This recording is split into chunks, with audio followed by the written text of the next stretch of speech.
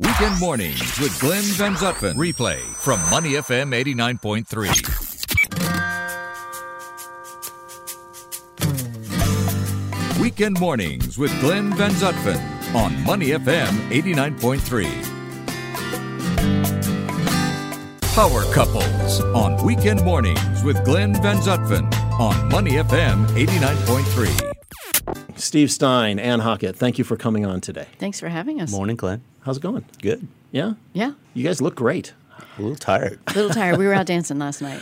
Dancing. Yeah. Okay, good for you. See, this is why we have power couples on, so they can tell us the interesting things they do as couples. Ann, let's start with you first off, though, and give us a little bit of background on what you do, because we are all wrapped up in our work lives and our daily lives, and hopefully helping people and doing great things. And I know you are. So tell us a little bit about You Healing. Okay. Well, You Healing started a few years ago, and it's a small nonprofit organization that helps people on their journey from illness to wellness.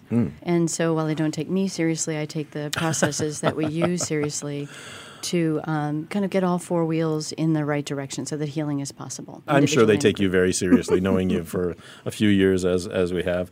And Steve, you're doing a number of different interesting things. What are you up to? Oh, jack of all trades, I guess. The podcast, I think, is something that's been a hard project for me inside Asia. But with that, I started up Inside Asia Advisors. Now I work with senior executives who are looking to make the leap from corporate into doing other things on their terms.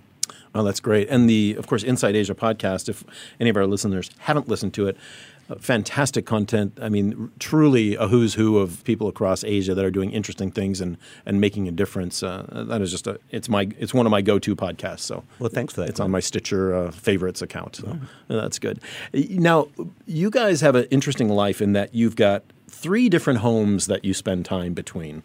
One in the U.S. on the East Coast, Bali, a beautiful villa there, and time here in Singapore. How do you make that work? All the different things you're doing. Is that hard to sort of combine? Look, first world problems, let's get that straight right now. But, especially the locations where you guys live. But how do you manage the time in different places like that? Well, first, it's wonderful. I mean, I feel like I'm moving from 1947, which was my life in Bali, where I barely wear shoes. Yeah. So the stress for me is thinking, I'm going to Singapore, I need to pack shoes or find things that actually go together. Yeah. But it's been wonderful. It's been much easier the longer we do it. What was the genesis for that? Because at one point you were just living here, and then you decided to branch out. So why did you make that decision to expand? That was an interesting parent moment where we have an incredibly gifted, talented older daughter, our eldest, and it made sense for her to go to the Green School in Bali because here, while she was doing well academically, she was cutting off some things like rugby and other talents that she had. So off we tootled thinking we'd be there for 5 months with a duffel bag, seriously, and 8 years later. So both the girls graduated from high school there. So we had a year and a bit where Steve was with Becca here in Singapore, I was with Maddie in Bali, and we were going back and forth. And while it was tough, parents, you just do what you got to do. Yeah. And it's all turned out to have been the best decision we could have ever made. Yeah. Both of you are Americans, of course, living here and have lived in the region for decades. Steve, you first started out in the 80s, right? In China. Yeah, we landed in 1989 in Hong Kong, and I was a China studies guy and a journalist and got kicked off into the Wall Street Journal up in Hong Kong. And Anne said, why not? Let's go for an adventure. And she ended up building a career. I mean, I think the one thing about Asia over 30 years is you can almost design who you want to be and how you want to be it. You just go through the motions of figuring out what's interesting, what's happening. It's been a growth market for 30 years, a unique opportunity, and it's been an extraordinary journey. For you, living between the various locations, how do you manage that? How do you make it work? Yeah, it was a unique situation because about the time that we made the decision to go to Bali, I took over as a regional managing director role with a big search firm, and I had 10 offices in the region. They said, I don't really care where you go back on the weekends. And so I said, how about Bali? And they said, no problem. And then when I started up my own firm 2 years ago, well, of course, I can be anywhere where it depends on where the clients are and what time requires. And it's just this perfect toggle between two sides of my brain, which is the creative right brain side, and then the more analytical left brain, which is the Singapore side. And it's exactly what I need to give me the juice. I remember several years back when you were working for the search firm, you literally had the Steve Stein suite at the Conrad Hotel, leaving luggage there during the weekends, so and just back and forth. I'm sure everybody knew your name and what your preferences were for lunch and dinner and everything else. It's so true. We were family. I even left my bike there, so I was. It was just coming and going. It was wonderful, but it was also a little strange. I think now it's more. It feels more realistic, more absolute. This is kind of where our lives belong in a strange way between the two places. Yeah. When you are consulting with your clients, you mentioned you're doing it all over, right? What's the typical profile of somebody that wants Inside Asia advisors? Yeah, well, there are two things. I've decided partnerships are the way to go. So I'm doing work in partnership with the Conference Board and also the Center for Creative Leadership. We're setting up a CEO and board council. We'll be going to market with that in the next month. And I also work. What does that mean exactly? Well, it's the council. There's the Conference Board sets up councils to identify issues of the day and then uses research to back and identify what are the kind of key problems that people are dealing with. We see now as a critical moment for boards to start to think broadly about some of the other issues that are impending that are going to impact the way they operate their businesses in Asia. So Inside Asia brings insights, information, trends.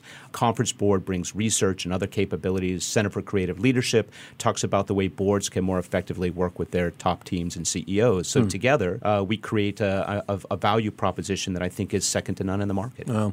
And Anne, you're in the middle of running one of your fasting cleansing programs. Is that true? Yeah. It is true. Tell us about sort of your signature programs that you run when you help folks that want to detox or do something. I'm speaking with Anne Hockett and Steve Stein, our power couple today. So one of the things that I think I'm most known for is the fasting retreats. So that's for people, there are different groups. So sometimes people are very, very sick. They're dealing with a multiplicity of diagnoses, not feeling well, not having the energy to move forward with work, with love, with life. I also do a lot of work with what I call the walking wounded, working well.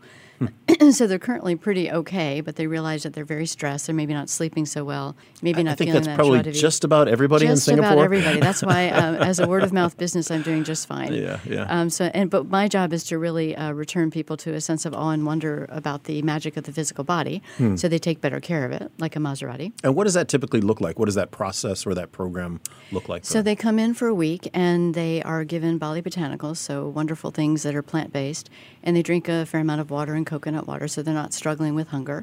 And my job really is to clean the gut out from top to toe, because it's impossible to get on top of wellness, given that 80 to 90 or even 95% of unwellness originates in the gut. Yeah, and so it's a full fast. It is a full fast, yes. Great. And typically how many people at a time would come and join you for that? It depends. This week is a smaller group because it's a high acuity, so this is my sweet spot when people are really, really unwell. I love that.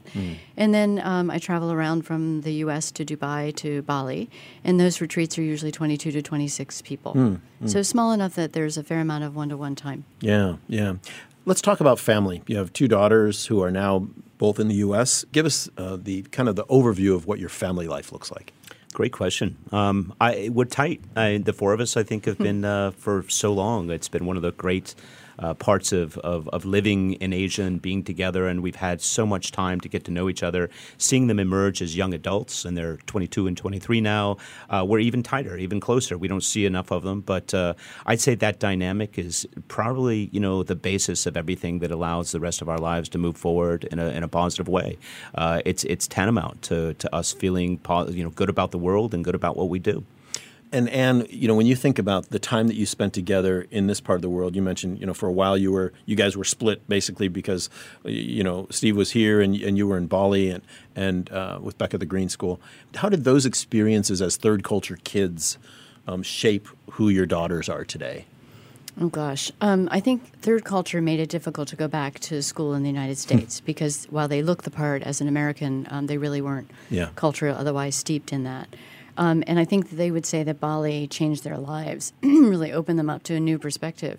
And they're very, very, very much part of the solution now. So all of their decisions about what they wear, what they buy, what they say, who they hang out with, comes from that experience of living really in a third or fourth world economy. And I would credit Steve for the family, the word tight. I think a lot of why we are so tight is because from the moment they were born, literally, with Maddie in a little pouch on my front or your front, we took us off the grid. So we were in places where there were no other activities. We were hiking and walking and biking and scuba diving and swimming. And so I feel like that encouraged a deep conversation always. And we've, even from the beginning, encouraged the girls to be quite independent. Now, that may have gone a little bit too far, because now they're winning all the arguments. They're far more informed than we are. But you raised something important. It hasn't all been good times. I mean, the separation period that we had was hard. It was difficult. I mean, we were apart for a period of time, and there's been highs and lows. And I think those are essential in terms of really shaping and forming the characters and the ability to interrelate with each other. So I'm not an advocate of happiness at all costs. I think the painful learning moments and the tough times are essential to make you closer through the years. And we've had them. We've had our share of them. And Becca wrote risen a book above about them. it. Sorry? Becca wrote a book about it. Yeah, she did. Her senior thesis was basically a perspective from Anne's perspective, looking at the life and that transition period between Singapore and Bali. And it was an incredible thing to read for all of us. Wow. And when you're together, how, your Facebook feed is full of amazing photos from amazing places. But what do you focus on when you come together as a family to create those moments now as they are young adults and you guys are, at least in Steve's case, an older adult? When Steve and I come together, my goal is to beat you in backgammon in the morning. So we make this incredible Bali Arabica coffee. Think try to beat me, I think, is the operative words. But as a family, fighting words. I see a challenge coming on this afternoon. She's got my ire up. But I think for the four of us, and we do make 3 times a year, we're all together. It's conversation. It's just conversation. We get around dinners and we get around the coffee, and we will talk for hours. Take walks. A lot of physical, wild talking, biking, walking. This is the thing. This is the juice for us, and it's always been that way from the very beginning. How do you think that's going to play out in their life? Who are they going to be because of what you have done in the past 10 or 15 years? They're going to talk a lot, I guess. What would you say, Anna? Gosh, I guess if I were going to take any credit, which is hard because I think their magnificence is really theirs, but we tried to take them to really interesting places to introduce them to things that were different and always had a service component in it. So we were always traveling but doing something meaningful. Well, not always, but most of the time for folks while we were there. And I think both Maddie and Becca are infused with this sense of service. And, inclusivity, I think, we're stalking them now. So wherever they are on the planet, we we tend to rock up or we decide to go really cool places and fly them in. So they always say yes to that, too. Yes, so sure. Now, if you look forward and, other folks out listening, we have, most of our listeners are business people with families and busy lives, full-time lives, as I like to say. What advice, if they've got younger children and they're moving forward with their family life, what advice would you give to them based on what you guys learned? Oh, I would say just as a practice, and I alluded to it before, make dinner something special, ritualize it. No technology, no phone, sit around, make sure if you can, in anything you can do, make sure you get around and have those conversations in the evening. It's a wonderful way to download what's going on in their lives, but it's also a way to introduce ideas that they may not have crossed their minds up to that point. And encourage dynamic engagement, challenge them, push each other. That's, to me, was the most valuable thing we did as a family. Almost under any circumstance, I would get myself back in order to be able to have those dinners. If I had to get back on the phone or back on calls, I'd do it. But that was, for us, sacred stuff. I would add to that it isn't realistic, or at least it hasn't been for us, for both of us to be in full gear at the same time. So I don't know that we ever had conscious conversation about it, but there were times that you were taking the lead in terms of your schedule being really demanding and travel and all of that, and vice versa. And now that the girls are grown, we can both go full tilt. But yeah, I would say for working women out there, it isn't easy, and I did it through teaching medical students as well as being in venture capital, but my work life did rotate around the girls. So I would come home and be with them when they were home from school, and that meant that I was often up at 2 o'clock at night trying to finish my job, but just trying to keep them central because I knew that guilt was going to kill me. I really, really wanted to be a mother, and I wanted to give it as much as I could. I wanted to be my best at that. Fantastic. Steve Stein, Anne Hoggett, thank you so much for being our power couple today. You can put that on your resume now. Yeah, backgammon. Now he's going to go beat me in foosball. Right. Have a great day. Thanks so much, guys. Thank you. To listen to more great interviews, download our podcasts at moneyfm893.sg or download the SPH radio app available on Google Play or the App Store.